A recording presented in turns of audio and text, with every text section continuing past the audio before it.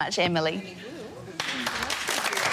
Well, decades after our Aussie troops fought in Vietnam, many of us now go there on holidays, and one of the popular sites is to see a network of tunnels used by the Viet Cong. This site is not far from Ho Chi Minh City in South Vietnam. Wow, look how cramped it is. But many visitors don't know that our Australian diggers were the first Allied soldiers to get into the tunnels during the war, when it was very dirty and very dangerous work. And Jimmy Thompson has researched the history of the tunnels as background for his latest novel, Tunnel Vision. And he's come back to visit us again here at Studio 10 and tell us all about them. Hey. Welcome back. Tell us about the tunnels. You're absolutely fascinated by them. I think obsessed. Obsessed. Would be the correct term. I wrote a book about 6 or 7 years ago about our Australian soldiers who discovered the tunnels. When I say they discovered the tunnels, the Americans knew the tunnels were there. They used to walk on the top of them. They would blow up the entrances. They never went down. And but at some stage, they used to walk on the top, and because of the air ventilation, you couldn't see it. Right. That's how the air got into the tunnels. They'd walk on top of them, didn't know anyone was And these tunnels underneath are basically why the Vietnamese, the North Vietnamese, won the war, because they were fighting this guerrilla campaign. The Americans, the Australians didn't know where they were going, where they were coming from. It's like they literally appeared out of nowhere, and this is how they did it. And the tunnels stretched for hundreds of kilometres. And right at the end of the war, they tunnelled under the American base. Oh my God! Really? Yeah, amazing. How did they? What did they use to make these tunnels? To tunnel into the ground? Little trowels and baskets and lots and lots of people and just determination. And they actually had an instruction book that said you only go 30 metres before you take a 30-degree turn, and then you've got to take a 60-degree turn for the next. That's amazing. So that it was all laid out. It didn't happen by accident. It was all incredibly well planned. And how many soldiers were down there at one time? It's been estimated that between 1,500 and 3,000.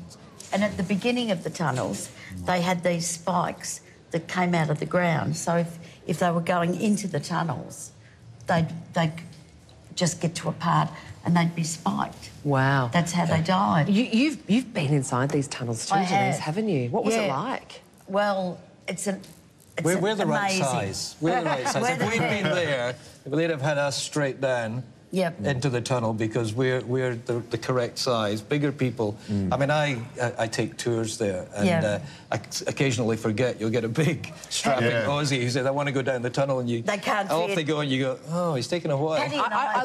I'm feeling claustrophobic just looking at them on the screen. Well, Patty Newton and I went back in '96, and she couldn't go down them. She was petrified.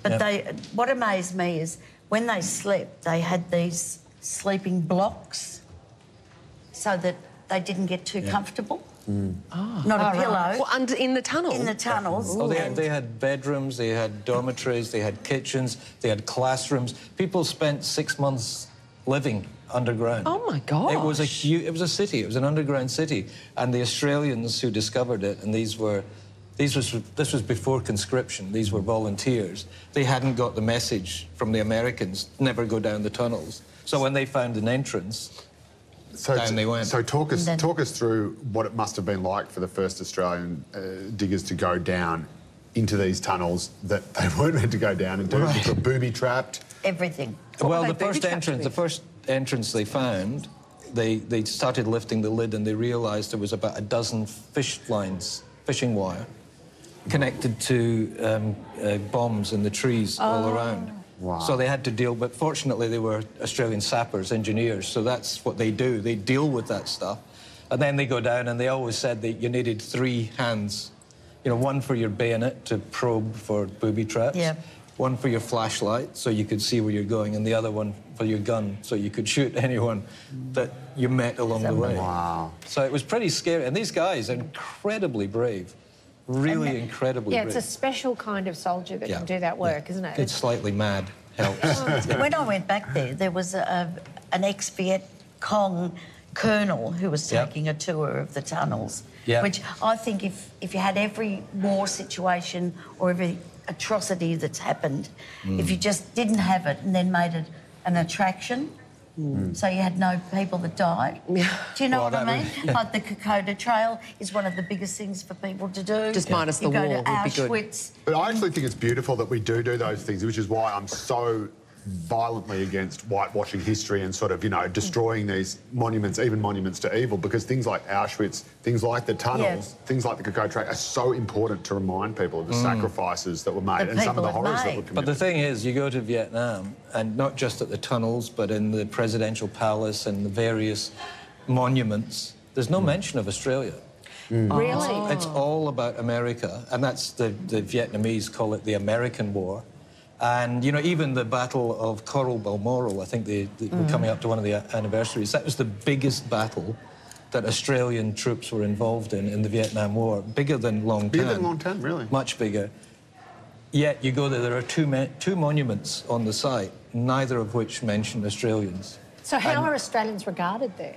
Oh, they love us. Okay. They do. So They're like so beautiful, aren't they? Yeah. The Vietnamese people, when you go over, they're kind. They're just so lovely.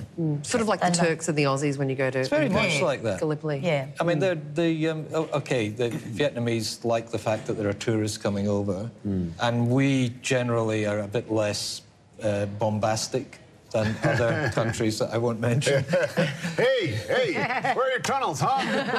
Where are some tunnels? Wow, that's you guys' food is kind of weird. Such a fascinating story and fascinating read. Jimmy Thompson's latest novel is called Tunnel Vision, and it's out now. Thank you so much for dropping by. Thank you.